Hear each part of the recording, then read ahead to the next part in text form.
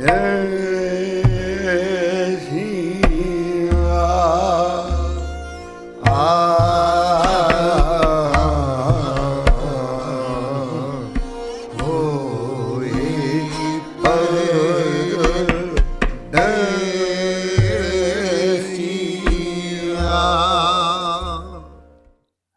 Singh Bahadur's rebellion is over, and the Sikhs have been scattered.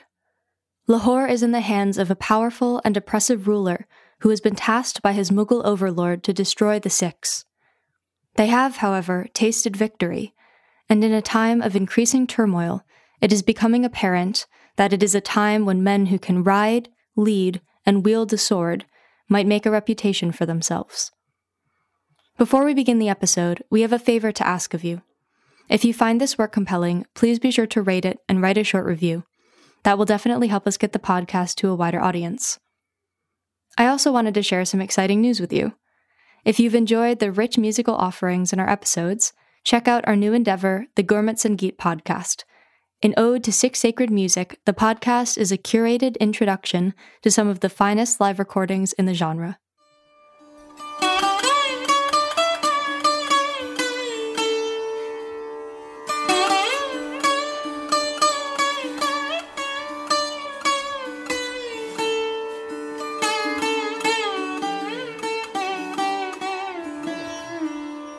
माली ने मोह पुछयो यह भी मोह सुनाए बंदे को मरवाए के कह रहे हो खाल से जाए.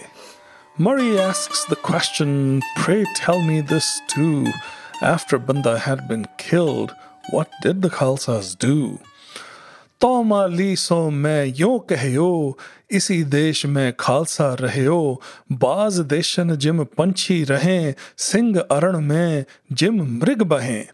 To Murray then I explained, in Punjab they did remain, like with falcons live the birds, deer live with lions in that vein. Kich chakar, kich jagiri laye, kich dharm salan, kich bungi bahaye, kitan nakheti maaf karai, im bhi turkan laye, kitak chalai. Some entered service, some lands acquired, in gurdwaras or in towers dwelt. Some were from taxes exempt, tricked by Mughals, others knelt. Tat khalso jo hote tin khai chalai nah, nang bhuk dukh sir sahe marno na sankah. The ones that were Tat Khalsa called, they were not in the Mughal sway. Scarcity, hunger embraced, ready to give their lives were they. Hute bhujangi jo sher, bhayna turkan teve gher, rahe jhadan o jhundan mah, turkan lut so mare khah. Doughty lads like lions brave, they did the Mughals resist, hiding in forests and brush, from attacking didn't desist. Ra Turkan ko turan na de hain, urar par mad daryao na rahe hain, tat khal se so sadave, maran maran te neh sankave. Halted the Mughals in their tracks, constantly on the move they, Tat Khalsa they were called, ever ready to join the fray. According to Ratan Singh Pangu, after the death of Banda Singh Bahadur, the Sikhs were largely unbowed. They remained in the Punjab, and though some of them did enter Mughal service, some even becoming landowners, many hid out in the forests, constantly on the move, harrying the Mughals as they went around their business. Here, a brief digression is in order.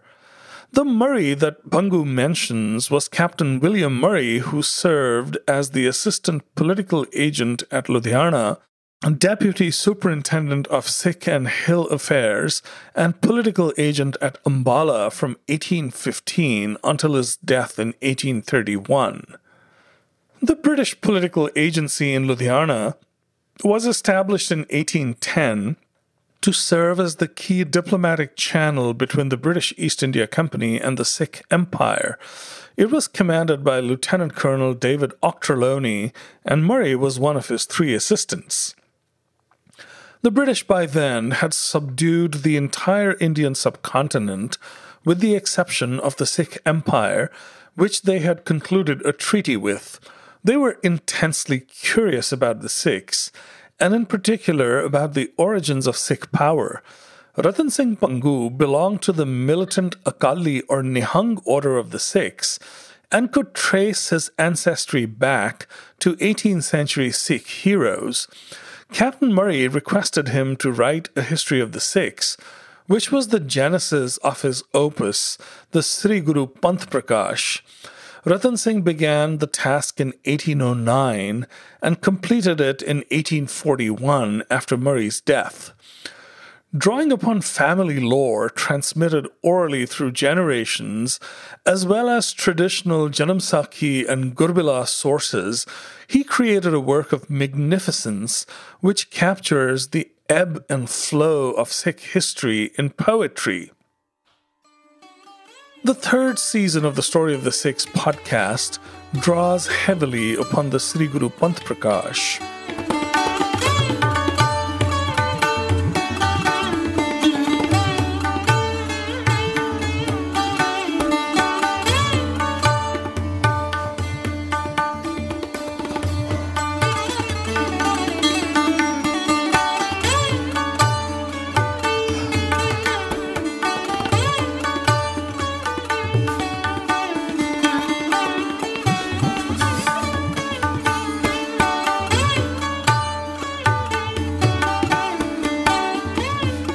George Forster, a servant of the East India Company, in his work A Journey from Bengal to England, talks about the condition of the Sikhs in the years following Banda Singh Bahadur's execution. The defeat and death of Banda effected a total destruction of the power of the Sikhs, and ostensibly an extirpation of their sect. An edict was issued by Farooq Siyar directing that every Sikh falling into the hands of his officers should be, on refusal of embracing the Muslim faith, put to the sword. A valuable reward was also given by the emperor for the head of every Sikh, and such was the keen spirit that animated the persecution, and such the success of the exertions, that the name of a Sikh no longer existed in the Mughal dominion. Those who still adhered to the tenets of Nanak either fled into the mountains at the head of the Punjab or cut off their hair and renounced the profession of their religion. The primary instrument of implementing Farooq Siyar's draconian policy was Abdus Samad Khan, the governor of Lahore, whose forces had defeated and captured Banda Singh Bahadur at Gurdas Nangal. With the support of the Subedars or governors of Sirand and Jammu, he started to terrorize the Sikhs. Sri Bir Mrigesh Gurbilas Devtaru, a 19th century work by Bhai Sher Singh, documents the persecution of the Sikhs. This is my attempted translation from Sadhuka, the dialect that Bhai Sher Singh's opus is written in. And in those days, the ones that were called Sikhs were in dire straits. After the passing of the 10th Guru, a great calamity faced the Sikhs. The Mughals hunted Sikhs everywhere, and there were no well-known Sikhs to be found in the towns or villages. They were not safe, even in the forests, and when the Mughals went looking for them, the residents of the villages, whether Hindu or Muslim, turned on them and informed on them. If a member of any household became a follower of the Gurus, his relatives would mourn him as if he were dead. The head of a Sikh fetched a bounty of 25 rupees, and a Sikh captured alive yielded 100. The aim of the Mughals was either to torture and kill Sikhs or to convert them to Islam. All wealthy Hindus would be robbed and plundered, and their comely daughters would be abducted and converted to Islam. When a Muslim died, Brahmins would be forced to dig his grave. Hindus would not be allowed to openly worship and perform their religious rituals. The earth, bowed by this burden of tyranny, was beseeching the Almighty for relief. The Khalsa Panth, or community, was fractured and leaderless, and several self-serving demagogues appeared across the Punjab, intent on benefiting from the chaos to increase their following and fortune. At the same time, however, a new crop of leaders was rising, as were new adversaries. The upshot was that the 18th century was to become the most turbulent time that the Khalsa Panth would ever know.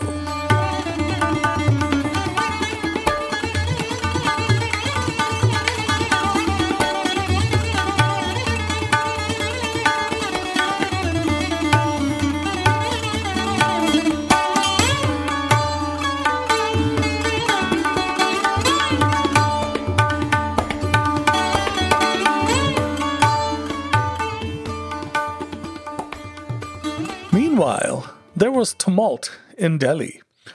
Farrukh Siyar had been on the Mughal throne for 6 years. He had been able to defeat his uncle Jahandar Shah largely because of the support of Sayyid Abdullah Khan and Sayyid Hussain Khan, who had governed Allahabad and Bihar under his late father Azimush-Shan. After he ascended to the throne, Sayyid Abdullah Khan was named his vizier or prime minister, and Sayyid Hussain Ali Khan was appointed the first Bakshi or main paymaster of the army. Muhammad Amin Khan Singh Bahadur, who had seen action against the Sikhs, was appointed second Bakshi. Other important figures in his court included Mir Jumla, who had also served Farrukh Siyar's father, Azimush-Shan, Nizam-ul-Mulk, the governor of the Deccan, and Ajit Singh Rathod, the Raja of Marwar, who served as the governor of Gujarat. Ajit Singh was also Farrukh Siyar's father-in-law, having given his daughter Indira Kunwar to the emperor after his defeat by Hussain Ali Khan. Mir Jumla, who had been a Qazi in Dhaka and Patna, was bitterly opposed to the Sayyid brothers. Murshid Quli Khan was the very capable governor of Bengal. The Sayyid brothers hailed from a village named Bara in the vicinity of Saharanpur. They came from a family of renowned warriors who had served in the vanguard of Mughal forces from the days of the Emperor Akbar. Their father, also named Sayyid Abdullah Khan, had served as the governor of Bijapur and then Ajmer under the Emperor Aurangzeb. They fought valiantly at the side of Bahadur Shah in the Battle of Jajau, and Sayyid Abdullah Khan eventually served as deputy to Prince Azimush-Shan at Allahabad. His brother Sayyid Hussain Ali Khan also served under the prince at Azimabad. Muhammad Amin Khan, an immigrant from Samarkand, had been serving the Mughals from the time of Aurangzeb after his arrival in India at the age of 25. There was a powerful faction of Central Asians at the Mughal court known as the Turanis, destined to play a significant role in the decades to follow. Muhammad Amin Khan became the leader of that faction over time. After the death of Bahadur Shah, he was in the service of Jahandar Shah, but when he was deployed against Farrukh Siyar by the late emperor, he refused to engage at the Battle of Agra. His appointment as second Bakshi was a reward for his betrayal.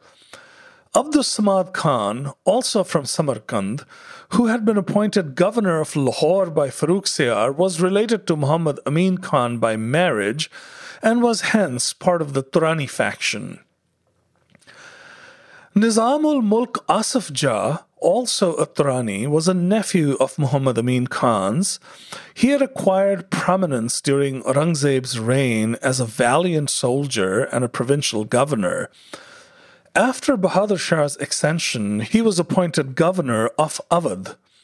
After Bahadur Shah's death, he retired from public life, having been a supporter of the prince Azimush-Shan. Since his relatives, Abdus Samad Khan and Muhammad Amin Khan, were favored by the Emperor Jahandar Shah, he was forgiven for his support of Azimush-Shan and appointed to defend Agra. However, He defected to Farrukhsiyar's side as well and was rewarded with the very important governorship of the 6 provinces of the Deccan. Tensions had started to build between the Sayyid brothers and Farrukhsiyar from the very beginning of his reign.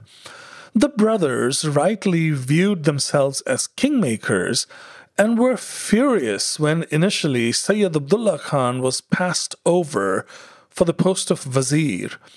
The emperor had relented, but a rift had formed, which courtiers like Mir Jumla exploited very effectively, constantly warning the emperor about the ambitions of the Sayyid brothers. About a year after the defeat of Banda Singh Bahadur, the relationship between the emperor and the Sayyid brothers worsened even further. Mir Jumla's power and influence had grown, and he was constantly trying to subvert the Vizier Sayyid Abdullah Khan's authority. Matters came to a head when Sayyid Hussain Ali Khan demanded that the governorship of the Deccan be taken away from Nizam-ul-Mulk and given to him, but the emperor refused, instead deputing Sayyid Ali Khan to the Deccan in a subordinate position. Without the emperor's permission, Sayyid Hussain Ali Khan created an alliance with the Maratha chief Sahab Bhosle, allowing him to collect taxes in return for cash tribute and a commitment to provide 1,500 horsemen to the Sayyids. Anticipating a showdown with the Sayyids, the emperor mustered an army of more than 80,000 with the help of Nizam-ul-Mulk, Sarbuland Khan, who was one of his commanders, and Raja Ajit Singh. However, he did not move against Sayyid Abdullah Khan, who was in a weak position then, and was simply content to dismiss him as a vizier. He appointed the highly unpopular Muhammad Murad Kashmiri in his place, alienating several powerful noblemen. His father-in-law, Raja Ajit Singh, who had been dismissed from his post in Gujarat, also switched sides, deserting the emperor and allying himself with the Sayyids. Sayyid Hussain Ali Khan marched from the Deccan, accompanied by 10,000 troops under the command of Peshwa Balaji Vishwanath Bhatt. They were joined by the forces of Raja Ajit Singh and Muhammad Amin Khan Chin Bahadur. A pitched battle was fought on 28 February 1719, in which Farrukhsiyar was defeated. The emperor fled to the royal harem and took refuge in the women's quarters, refusing to listen to Sayyid Ali Khan's emissaries, who swore that he would not be deposed, and asking him to take his seat on the peacock throne of his forefathers. Khafi Khan, in his work Muntakhab-ul-Lubab, writes about Farrukhsiyar's end. Some Afghans and attendants and other traitors entered the palace. After much searching, Farrukhsiyar was found hidden in a corner of the roof, to which they got a hint from some of the women. They dragged him out with great indignity. His mother, wife, and other ladies cried and wailed, throwing themselves at the feet of the Afghans and the attendants. At length, the conspirators dragged him away from the women, and having blinded him, placed him in confinement in a room at the top of the Tripolia in the fort. This was a small and narrow room like a grave, which had been used for keeping prisoners destined for torture. Ironically, the Emperor Jahandar Shah, who Farrukhsiyar had deposed, had been held in that very room before he was strangled. The news that the emperor had been deposed had started to spread, and there was unrest in the streets of Delhi. The Mughal throne could not stay unoccupied, and a successor was needed. Prince Bidardil, son of Bidarbakht, a grandson of Aurangzeb, was chosen, and Sayyid Ali Khan sent his deputy Qadir Dad Khan to fetch him for his coronation. When he arrived at Bidardil's palace, the doors were barred.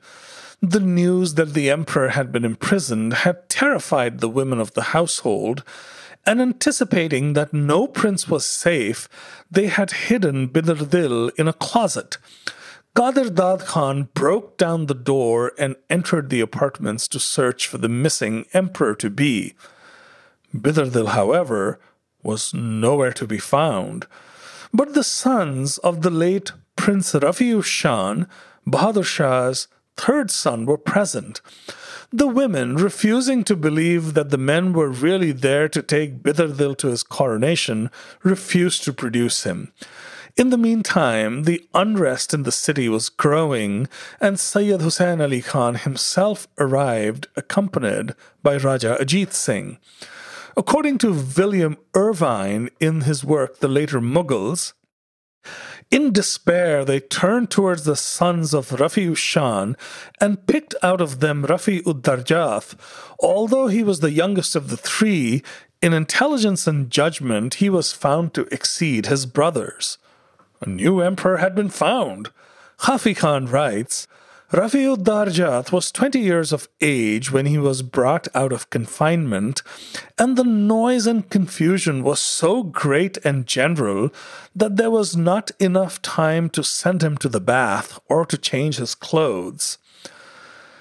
Sayyid Hussain Ali Khan took off his own pearl necklace and gave it to the youth as his only adornment for the coronation. With Raja Ajit Singh holding one hand and Sayyid Hussain Ali Khan the other, the new emperor was led to the Diwan-e-Am, or the audience chamber, where the fabled peacock throne had been placed a few days earlier for the celebration of the spring festival Navroz. The unwashed Rafi'ud Darjath, wearing crumpled clothes and a borrowed pearl necklace, was seated on the peacock throne and crowned the 10th Mughal emperor. According to William Irvine, Farrukh Siyar was terribly mistreated during his brief imprisonment. He was deprived of water to bathe and given salty food that brought on diarrhea. The Sayyid brothers tried to persuade some of his former retainers to kill him, but when they refused, sent professional executioners who strangled him like his uncle the Emperor Jahandar Shah had been. Irvine mentions that another account suggests that Farrukh Siyar tried to escape, jumping from one terrace roof to another before he was badly beaten, after which, anguished at the disgrace, he committed suicide by banging his head against a brick wall. Irvine dismisses the story as apocryphal. Ratan Singh Pangu offers a most colorful account of the emperor's end as well. So bhai gal patshah ki bande akhi saat, fark ser anda kiyo ral due Sayyid Bhrat. Hear now ye the emperor's tale, as Banda Singh had foretold. Farrukh Siyar was rendered blind by the Sayyid brothers bold. Hasan Khan Abdullah Khan kiyo qaid o takhte o than, kitak roz is bhaat bitaye, nede maran shah din aaye. Abdullah Khan and Khan Hussain deposed him and threw him in jail, and thus many days did pass. End approached of his life frail. Bande bachan hon bid saat, ai shah ke ye dil baat, lei ghodi thi laye jo preet, rahyo chadan us madh cheet. Banda's words would come to pass. A thought entered the emperor's mind. He had a mare that he much loved. To ride her then he was inclined. एक दिन की असवारी ना करी, रही मणे की मन में परी, लोक कुसामदीन कह दियो, गिरदे तखत असवारी कर लियो. He had not ridden for many a day, often he had thought of it. Ill-intentioned sycophants said, ride her, Lord, don't care a whit. Dig Shah khoob khadaye ke, rakabe pair advaye, baithe asan jaye so, to dheere dheer turave. By the king the mare was brought, in the stirrup went his foot, mounted on the saddle then, gingerly the mare afoot. बंदे आवाज होण बिद फुरी छुट घोड़ी इस हथ ते तुरी उपरों आण इल इक परी उसके खड़क घोड़ी बहु डरी. Were recalled then Banda's words, the mare bolted, the reins were free. From above a vulture swooped, becalmed the mare she would not be. घोड़ी उपरों शाह उछर परा बिच रकाबे पैर रहे अड़ा घोड़ी नट्ठी अग्गे जावे मगरे शाह घसीट पलमावे. From the saddle he was thrown, foot was in the stirrup stuck. Faster still galloped the mare, master dragged as she did buck. दौड़े लोक चुफरियों परे तिम तिम घोड़ी बहुत ही डरे घोड़ी कह मुँह देव लग रह्यो शाह घसीट ही मर गयो. Tried to stop the mare, the men, terrified faster ran the mare, as if by a demon chased, met the king thus his end there. 1781 साल सो बिक्रम राये फर्क सेर ऐसे मरा कियो अपनो पाए. 1781 of Bikrami, it was the year Farooq Siyar in this way died. Day of reckoning, it was here.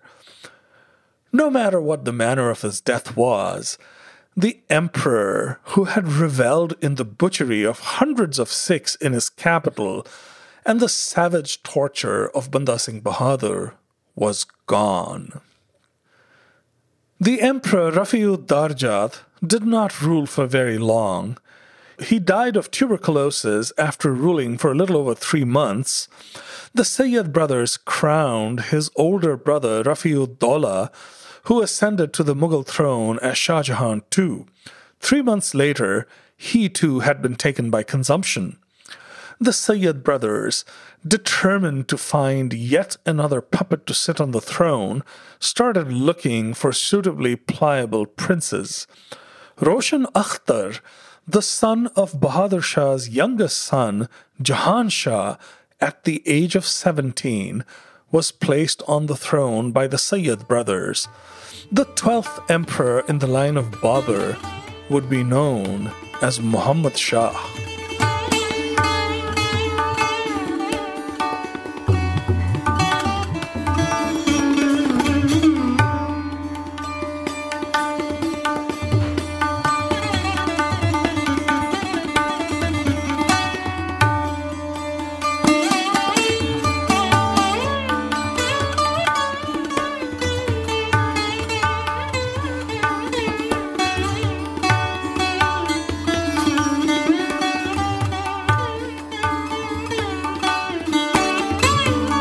Guru Gobind Singh had unequivocally and publicly transferred his temporal power to the Khalsa at large, but the communal authority of the Panth had not yet been fully established.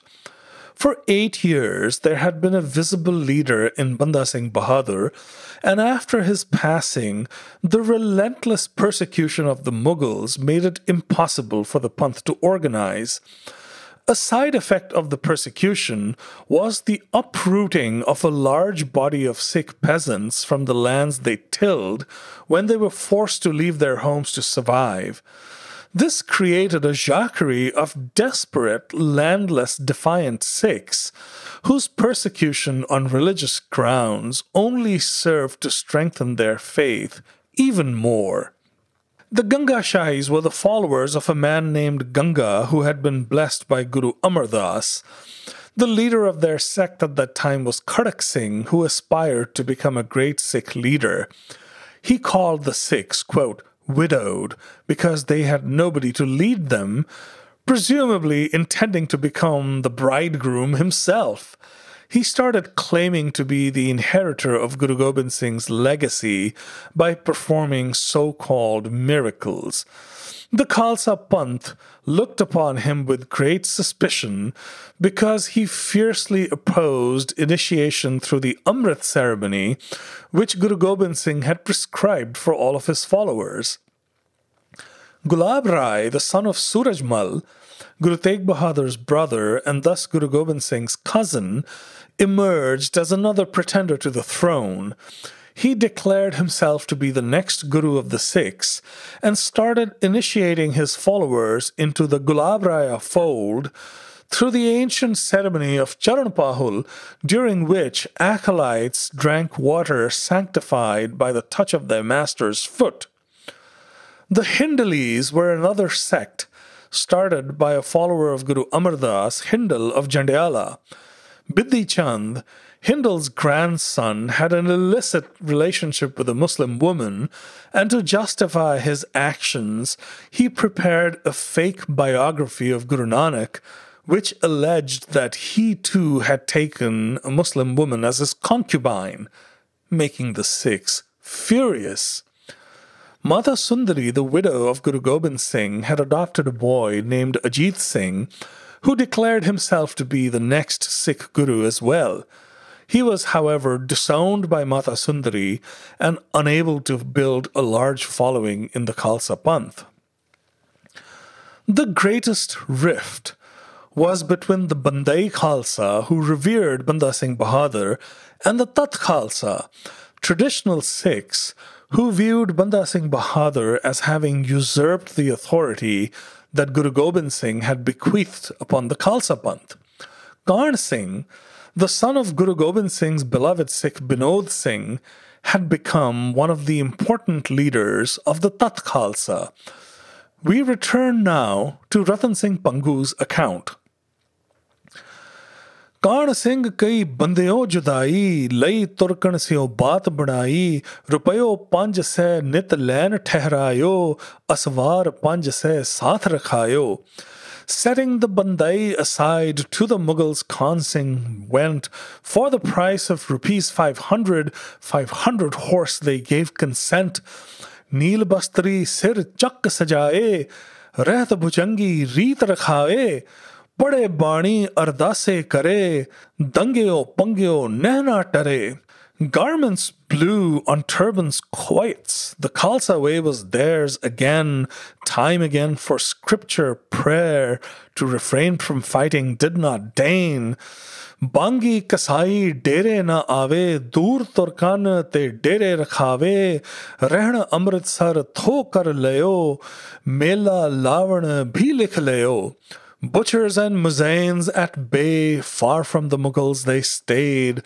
A camp in Amritsar was formed, call for annual gathering made. Take ave jo chadti maah, dene khal se mujre taah. Samo mele ko pahunchyo aayi, Karn Singh likhyo sangat taai. Some of the offerings the Sikhs would bring as taxes were for the Mughals meant. As approached the gathering date, Karn Singh to Sikhs letters sent. Hum turkan so kar lei gal, beshak ayo Sri Amritsar chal. Lahore Peshawar o Delhi tai, ai sangat chatarfo dhai. With the Mughals I have talked, to Amritsar you may come, from Peshawar, Delhi, Lahore, stream Sikhs all directions from. Turkan ko mukh ban leo, yo gal bhai mashhoor, kasam Quran Turkan kari, bhayo Sikhan bhau dur. With the Mughals a compromise, news spread far and wide. On the Quran they made a vow, in no Sikh did fear abide. Singhan aur Turkan ne jab kar leo karar, sangat ki rakhi rakho, des Turkan likhe ishtihar. The Sikhs and Mughals struck a deal. Both sides vowed to it uphold. Proclamations far and wide. You will be safe, all Sikhs were told. Turkan likhyo nij thane dharan.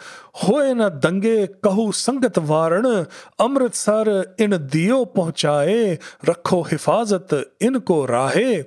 Mughal chiefs their men commanded, Sikh pilgrims must be left alone.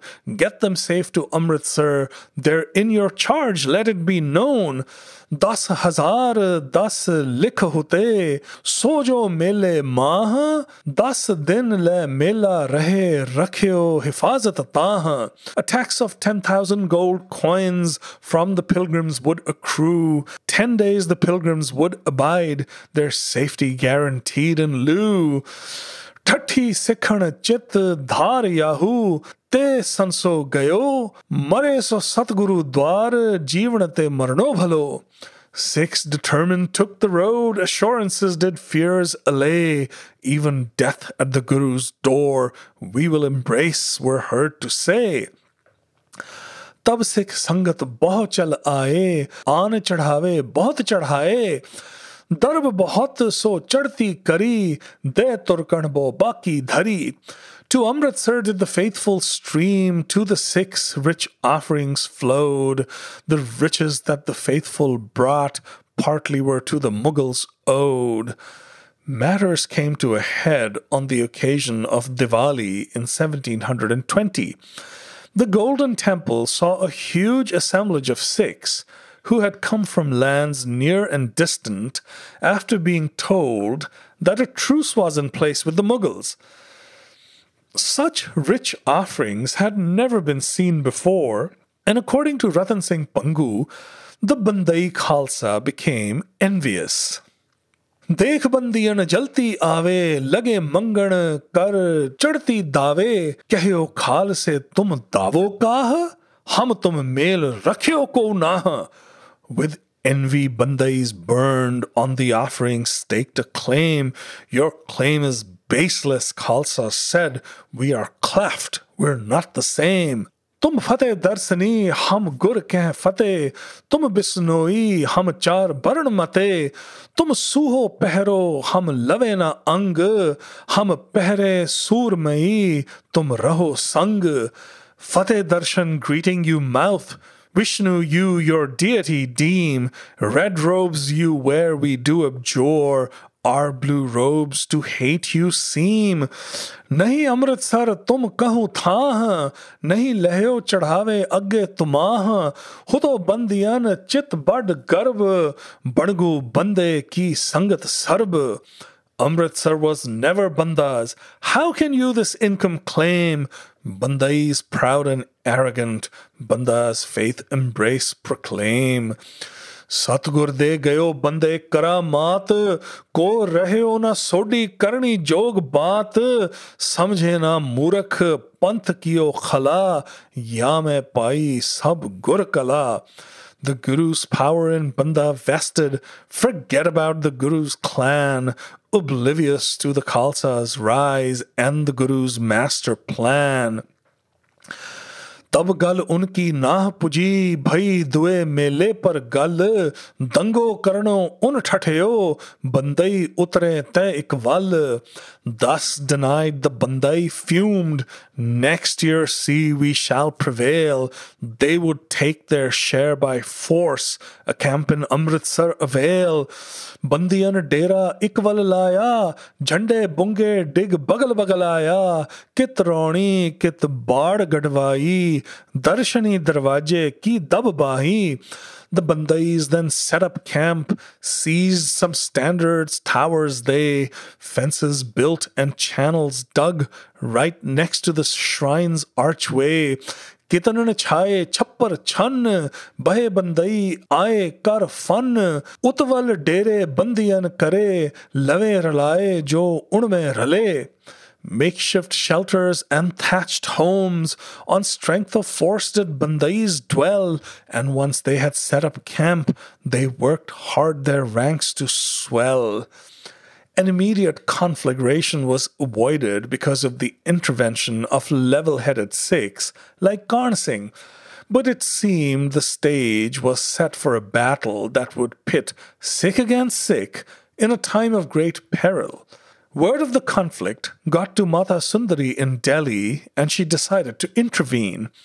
She dispatched Bhai Mani Singh, one of the late Guru's most beloved Sikhs, and widely respected by all, to Amritsar. He was asked to take charge of the Sri Harmandir Sahib as the head Granthi or custodian of the Guru Granth Sahib. He was also given instructions to mediate between the Tat Khalsa and the Bandai Khalsa. We now turn to the Shaheed Bilas, a biography of Bhai Mani Singh written by the poet Seva Singh. Amar Singh ये आख दे दसम गुरु जी आप, बंदा साहिब को 11वां गुरु गए सी थाप. Amar Singh was heard to say, the 10th Guru, it has been said, his successor Banda named, told him to rule in his stead. Akal Purkhiye yu kahya Sri Satgur Farman, Granth Panth Guru Maneo, Take Sakal Kulan. The Khalsas were heard to respond, no, that was not the Guru's word. Granth and Panth he made supreme. Blessed would be the tribe entire. That is what we heard.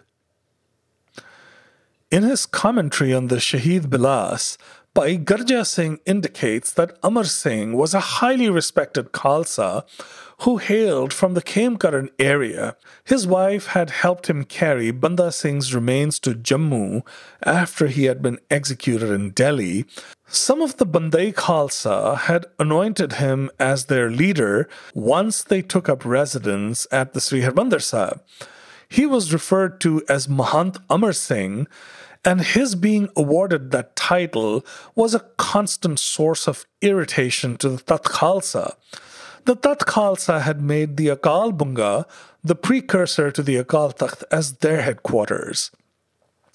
Bhai Mani Singh took control of the Golden Temple complex and made sure that everything, including the Guru Ka Langar, the community kitchen, functioned smoothly, and that all the pilgrims were ministered to. He tried to mediate between the Tat Khalsa and the Bandai Khalsa, but found both groups to be absolutely obstinate. While the dispute was still unresolved, all the collections that came in were deposited with a reputable banker from the town of Amritsar. The large gathering of Baisakhi was approaching, and Bhai Mani Singh feared that violence would break out between the two groups. He decided that it was time to put an end to the fight, and he reached out to the leaders of both factions. With the concurrence of the leaders, Bhai Mani Singh sent for 2 pieces of paper. On one, he wrote the Bandai greeting, Fateh Darshan, and on the other, the traditional greeting, Vaheguru Ji Ka Khalsa, Vaheguru Ji Ki Fateh. मणि सिंह जब देखणो आई झगड़ा बहुत वदत है जाई तब तिन दोनों को समझाए पतिया लिख दी ताल सुटाए जिसकी तरे ओजानो साचा डूबे जह की ओजानो काचा डूब गई बंदियन केरी तरी निहंगण की सब हेरी सेवा हरि कहे अरदास हे सतगुर मैं तेरा दास. Mani Singh could clearly see serious had the quarrel become. Counsel-wise, he gave sides both to a decision he had come. In the pool cast papers to the victor's paper it will rise. To the bottom will the loser sink. Thus decided the sage wise. Sank to the bottom the Bandai slip. Floated the other all could see. In gratitude the faithful prayed. True Guru, we bow our heads to thee. There were a few murmurs of discontent, but by and large the Bandai Khalsa accepted Bhai Mani Singh's verdict. The Bandai were absorbed into the body of the Khalsa and the rupture was largely healed. The Khalsas were now the recognizable and accepted heirs to the Guru. The other pretenders by then had become largely irrelevant. There was a need now to create an infrastructure and institutions to lead the Khalsa Panth. Fortunately, waiting in the wings was a new generation of leaders that would be equal to the task.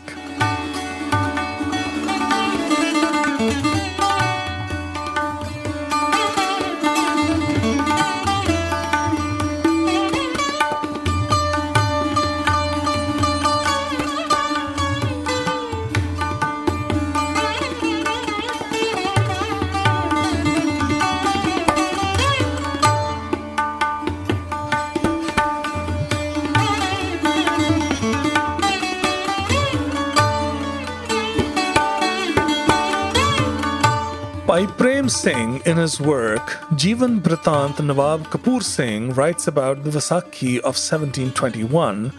This is translated from the original Punjabi.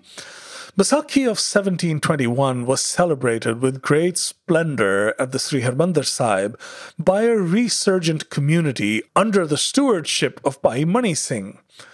The greatest success of the gathering was the initiation of a large number of men and women into the order of the Khalsa through the Amrit Sanchar ceremony of Guru Gobind Singh. Among the thousands initiated by Bhai Mani Singh with his own hands was a strapping young man named Kapoor Singh. Brick Got, Jimidar, Taha ka Basanwar, Tha Dalip Singh Bhar Turkan Santayo hai, Kapoor Singh Dan Singh Doha Putra Samet, Mani Singh ji Sudha Chak Muda Payo hai. In the clan of Virks, a zamindar, Dalip Singh was his name. Kapoor Singh, Dan Singh, his two sons, all of them to Amritsar came from the hands of Mani Singh, the Guru's Amrit. They did claim. Abdus Samad Khan was getting old, and the resurgence of the Sikhs around Amritsar was seen as an indication of his failure to rein them in. The Mughals established a thana or police post in Amritsar to keep an eye on the Sikhs and tried to harass them at every turn. But they met with limited success and were defied by the multitudes that poured into the city. Abdus Samad Khan had many enemies in the court of Muhammad Shah, who prevailed upon the emperor to recall him from Lahore. He was transferred to Multan, which was a province of much less importance. The wily Abdus Samad Khan, however, made sure that he flattered the emperor, plying him with expensive gifts, to secure the plum governorship of Lahore for his son, Zakaria Khan. The year was 1726. Baba Prem Singh describes a massacre that occurred the same year in a village close to Amritsar.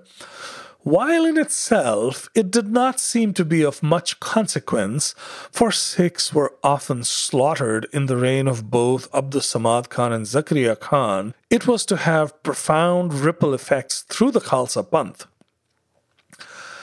In the village of Van, close to Amritsar, also known as Dalwan, lived a devout Khalsa named Tara Singh.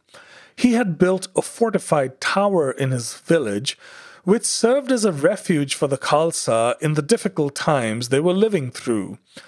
Tara Singh, in the Sikh tradition, had also instituted Guru Ka Langar, where food was offered to all. The Chaudhry, or chief of a neighboring village, Sahib Rai, frowned upon the activities in Dalwan and decided to complain about Tara Singh to Mirza Jafar Beg, the commander of the village of Patti. He accused Tara Singh of harboring horse thieves as well as outlaws at odds with the Mughals and feeding them. Mirza Jafar Beg assembled a large force of horsemen and attacked Tara Singh's tower, unleashing a barrage of matchlock fire on the Sikhs. The defenders fired back, and the standoff continued until the evening when the Sikhs left the tower and charged, scattering the army from Patti.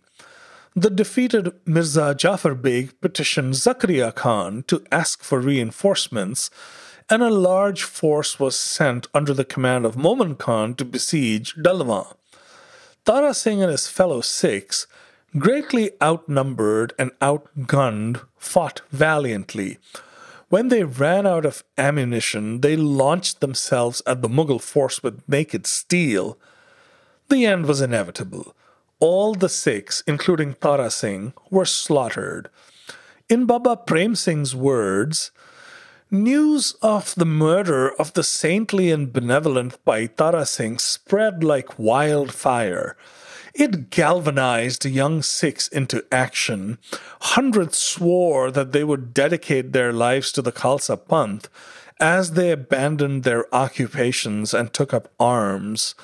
Among the moths that were attracted to the flame of self-sacrifice, the name of Kapoor Singh is worth mentioning.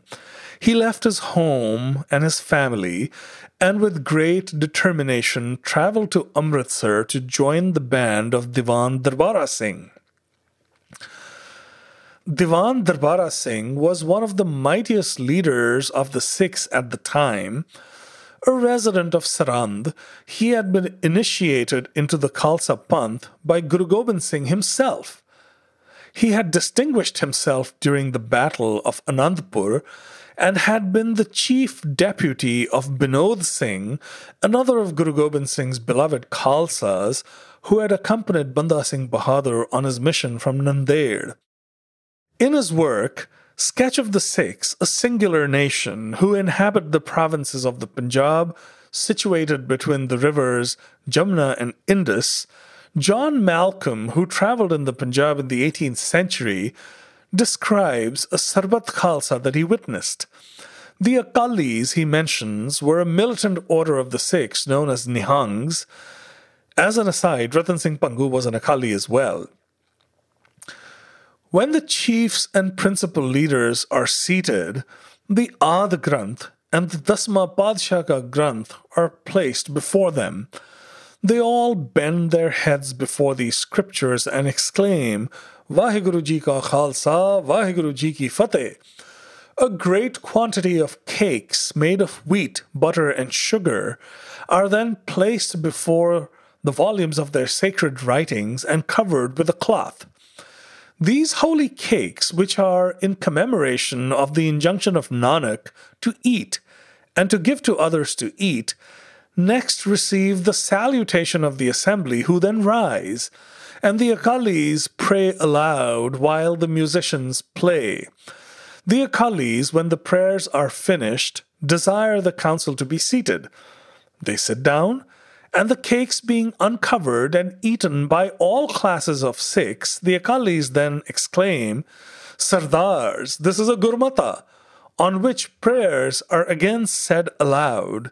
They then proceed to consider the danger with which they are threatened, to settle the best plans for averting it, and to choose the generals who are to lead their armies against the common enemy.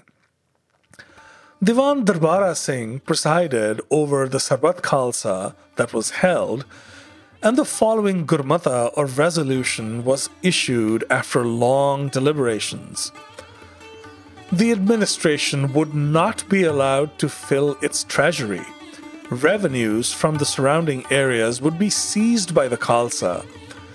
Imperial armories would be raided in order to acquire arms for the Khalsa. Imperial stables would be attacked as well to ensure that a cavalry could be raised.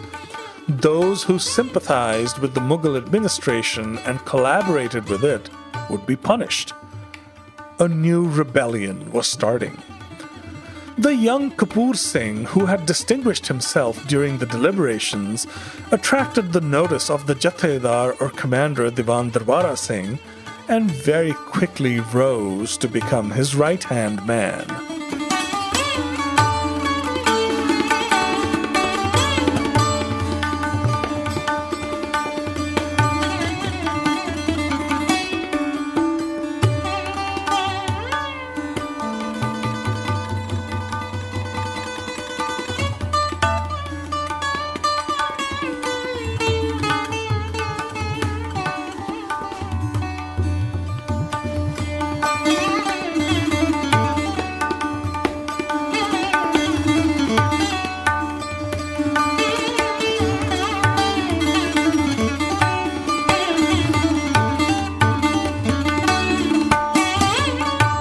Zakaria Khan was not one to sit idly by.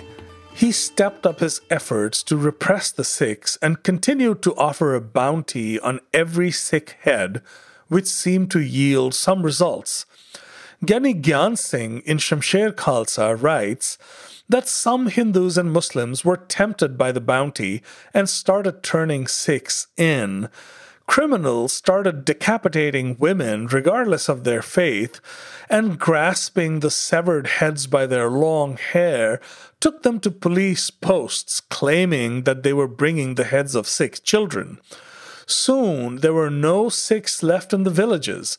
The elderly and the children were mostly sent to the Malwa region, and all able-bodied men formed small armed bands that never stayed in one place. The repression had some unexpected consequences. Agriculture and commerce in the villages came to a grinding halt, but revenue officials still tried to squeeze zamindars for their dues, which they were unable to pay. The ill will created by this drove many into the arms of the Khalsa, and their ranks began to grow. The Khalsas were intransigent in the face of Zakaria Khan's repression. They sought out collaborators and informants who had turned Sikhs in and punished them. Kapoor Singh was placed at the head of a well-armed contingent that was chartered with patrolling the lands of the Majha. The Khalsa looked for every opportunity to implement the Gurmata issued at the Sri Harmandir Sahib. Word got to them that the revenues of Multan were being sent to the imperial treasury in Delhi via Lahore, with a detachment of 200 horsemen for protection. A band of 400 Khalsa horsemen fell upon them at the Kundiya district of Lahore. Half the imperial guard was slaughtered, and the Khalsa made off with 400,000 rupees, as well as the horses and weapons of the defeated men. 2 months later, a band of Sikhs under the command of Jathedar Darbara Singh himself attacked a caravan carrying revenues from Kasur and netted a booty of 200,000 rupees. Murtaza Khan was a wealthy merchant who procured horses in large numbers from Khorasan, Waziristan, and Iran for the Mughal army.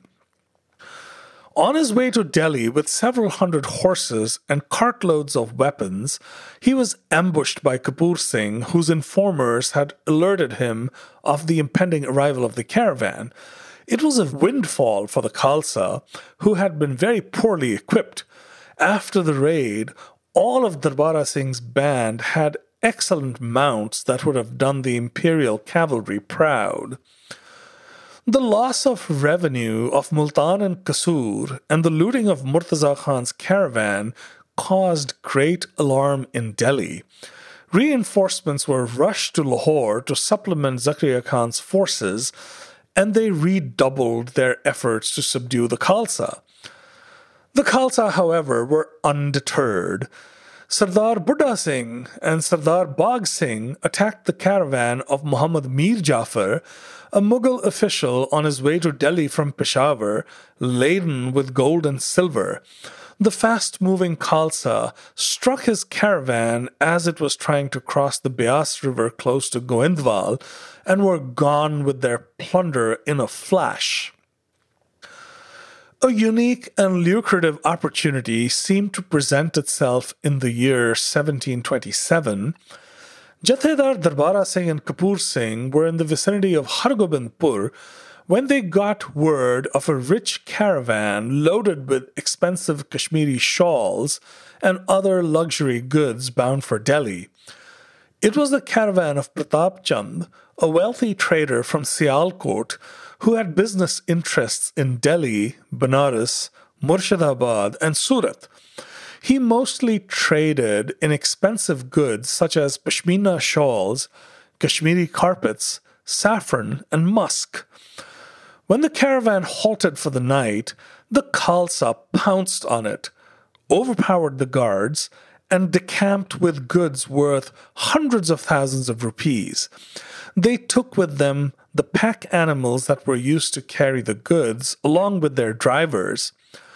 From the drivers, the Khalsa learned that the goods were owned by Pratap Chand, and while he was indeed taking them to the imperial household in Delhi, the sale had not yet been made, and the entire loss would be his. The Jathedar declared that the Khalsa's fight was with the authorities, and it would be wrong to rob the trader. Everything taken from the caravan was returned. What the Khalsas lost in plunder, they gazed 1,000-fold in reputation when word got around that they had returned everything to Pratap Chand.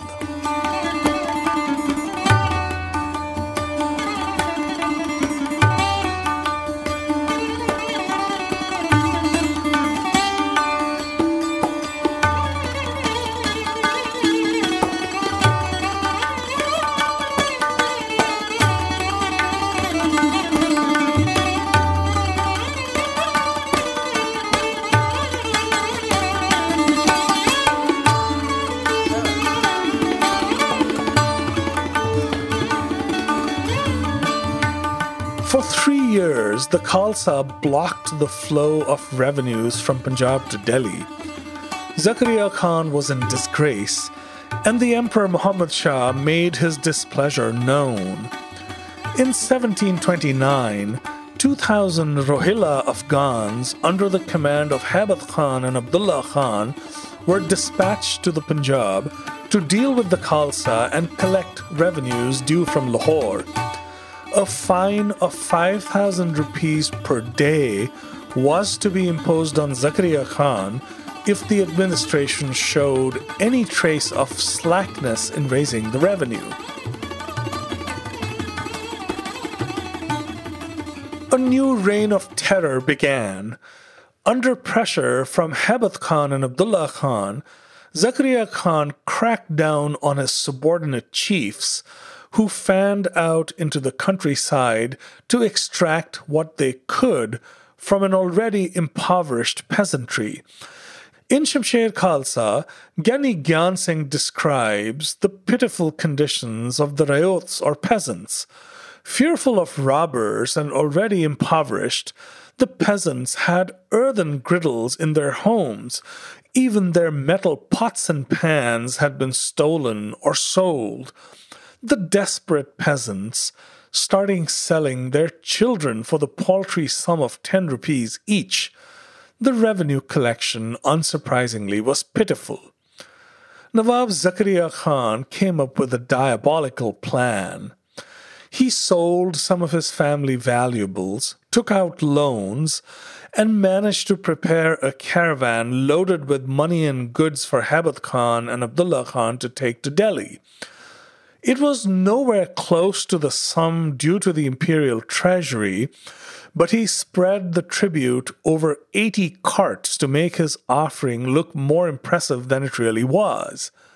Then he summoned Subaig Singh, an Arabic and Persian-speaking Sikh trader and contractor. He suggested to Subaig Singh that if the caravan, which once it left the precincts of Lahore, would be the exclusive responsibility of Haibat Khan and Abdullah Khan, were to be looted en route to Delhi, he, Zakaria Khan, would be absolved of his responsibility. Subaig Singh was only too happy to oblige the Nawab, and he quickly sent word to the Khalsa. As soon as the Khalsa got wind of the opportunity, they sent a force of 4,000 to Sarai Nurdin in the Taran Taran district. The Khalsa force was divided into 2 sections, and the first one struck early in the morning, engaging the Rohillas fiercely and then quickly retreating. The Rohilla Afghans, thinking that they had triumphed, fell headlong into the trap and set out in pursuit. This gave the second band of the Khalsa the opportunity to plunder the caravan, which they proceeded to do with great efficiency before melting into the woods. The Khalsa took their plunder to Jabbal and triumphantly placed it before Jathedar Darbara Singh and Hari Singh, who was in charge of the langar. The Jathedar took 1/10 of the plunder as an offering to the Khalsa Panth and sent it to Bhai Mani Singh in Amritsar. The rest was equally distributed among the men. Several freebooters who had assisted them were also given their fair share, and they joined the ranks of the Khalsa joyously. It was a Pyrrhic victory for the Khalsa. Haibat Khan and Abdullah Khan blundered about for a few days, looking for the Khalsas who had plundered their caravan, and finally limped back into Lahore. The wily Zakaria Khan wrote to the Emperor Muhammad Shah, putting into motion a devious plan to salvage his reputation, which was in tatters because of the Sikhs. Gyani Gyan Singh captures this in the Shamsher Khalsa. This is a translation from the original Punjabi. I had sent 80 cartloads of treasure, discharging my complete debt to the imperial treasury under the guard of 4,000 men. The infidels attacked the caravan, scattered our troops, and stole everything. The rebels have brought agriculture to a complete halt. The poor peasants are starving and have been completely devastated.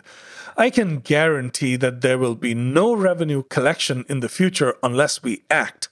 The only way to crush this rebellion is for you to send a very large force to Lahore.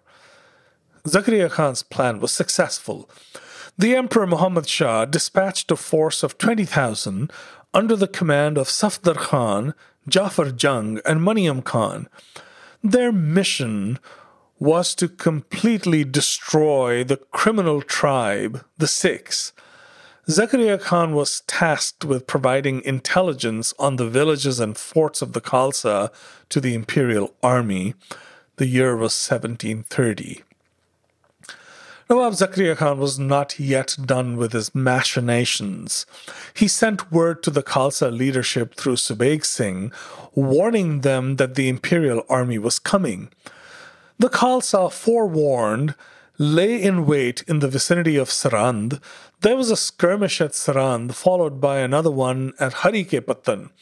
The forces of Jalandhar and Lahore joined the imperial army, and Zakaria Khan's men directed the Mughals towards Multan, where they said the Sikhs had many encampments in small forts, villages, and in the woods.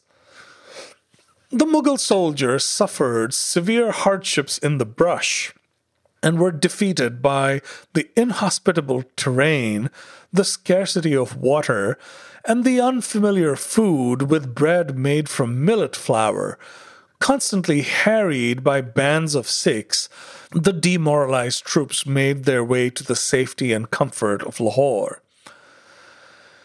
Zakaria Khan had made his point. A large imperial force, led by commanders hand-picked by the court in Delhi, had failed to bring the Sikhs to heel. There was a danger, however, that their successes would embolden the Sikhs even further and make them completely intractable. He divided the demoralized imperial force into several sections and allotted some of his most trusted lieutenants who were familiar with the hideouts of the Sikhs to each. The soldiers started systematically burning the forests where the Sikhs usually concealed themselves to evade pursuit. The Sikhs were forced to scatter even more widely. Some fled to the hill states, and others rode to the barren and inhospitable deserts of Rajasthan. Several Sikhs and Hindus embraced Islam, fearing for their lives. Any intransigent Sikh peasants who dared to stay behind to continue farming their lands were brutally killed. Once all the known Sikhs were killed or had fled, the soldiers started putting anyone who had a long hair and beard to sword. Nawab Zakaria Khan's prestige was restored, albeit temporarily. The imperial force, which had floundered on its own, had been spectacularly successful in its mission under the Nawab's guidance. It was impossible for Zakaria Khan to maintain the same level of repression once the imperial force had returned to Delhi. Once again, small bands of Sikhs started mushrooming all over Punjab, many returning from the hills and the deserts.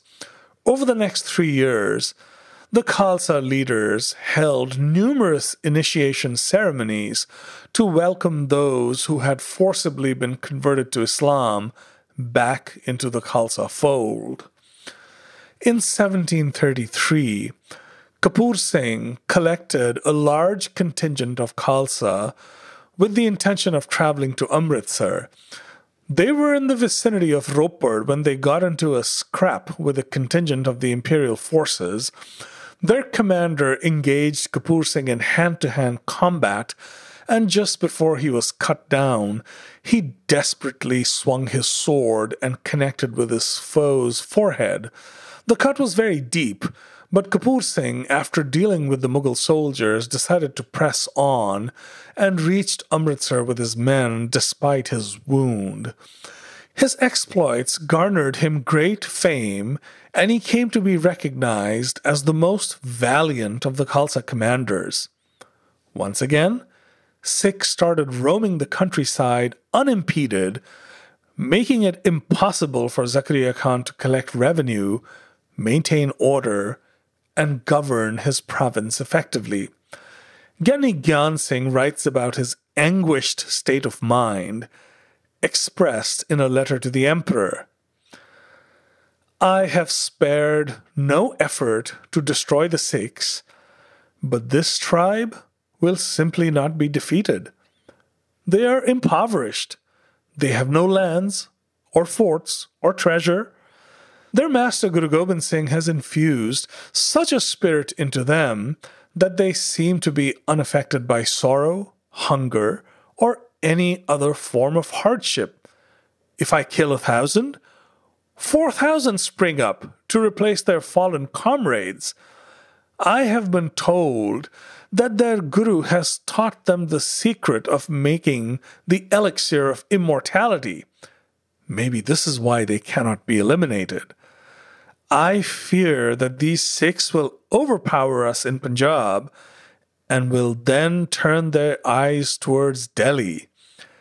I fear that your existence will be blighted just as mine has been. At his wit's end, the governor of Lahore decided that perhaps he needed to take a different approach. He hatched a new plan, but it was going to be a hard sell at the imperial court.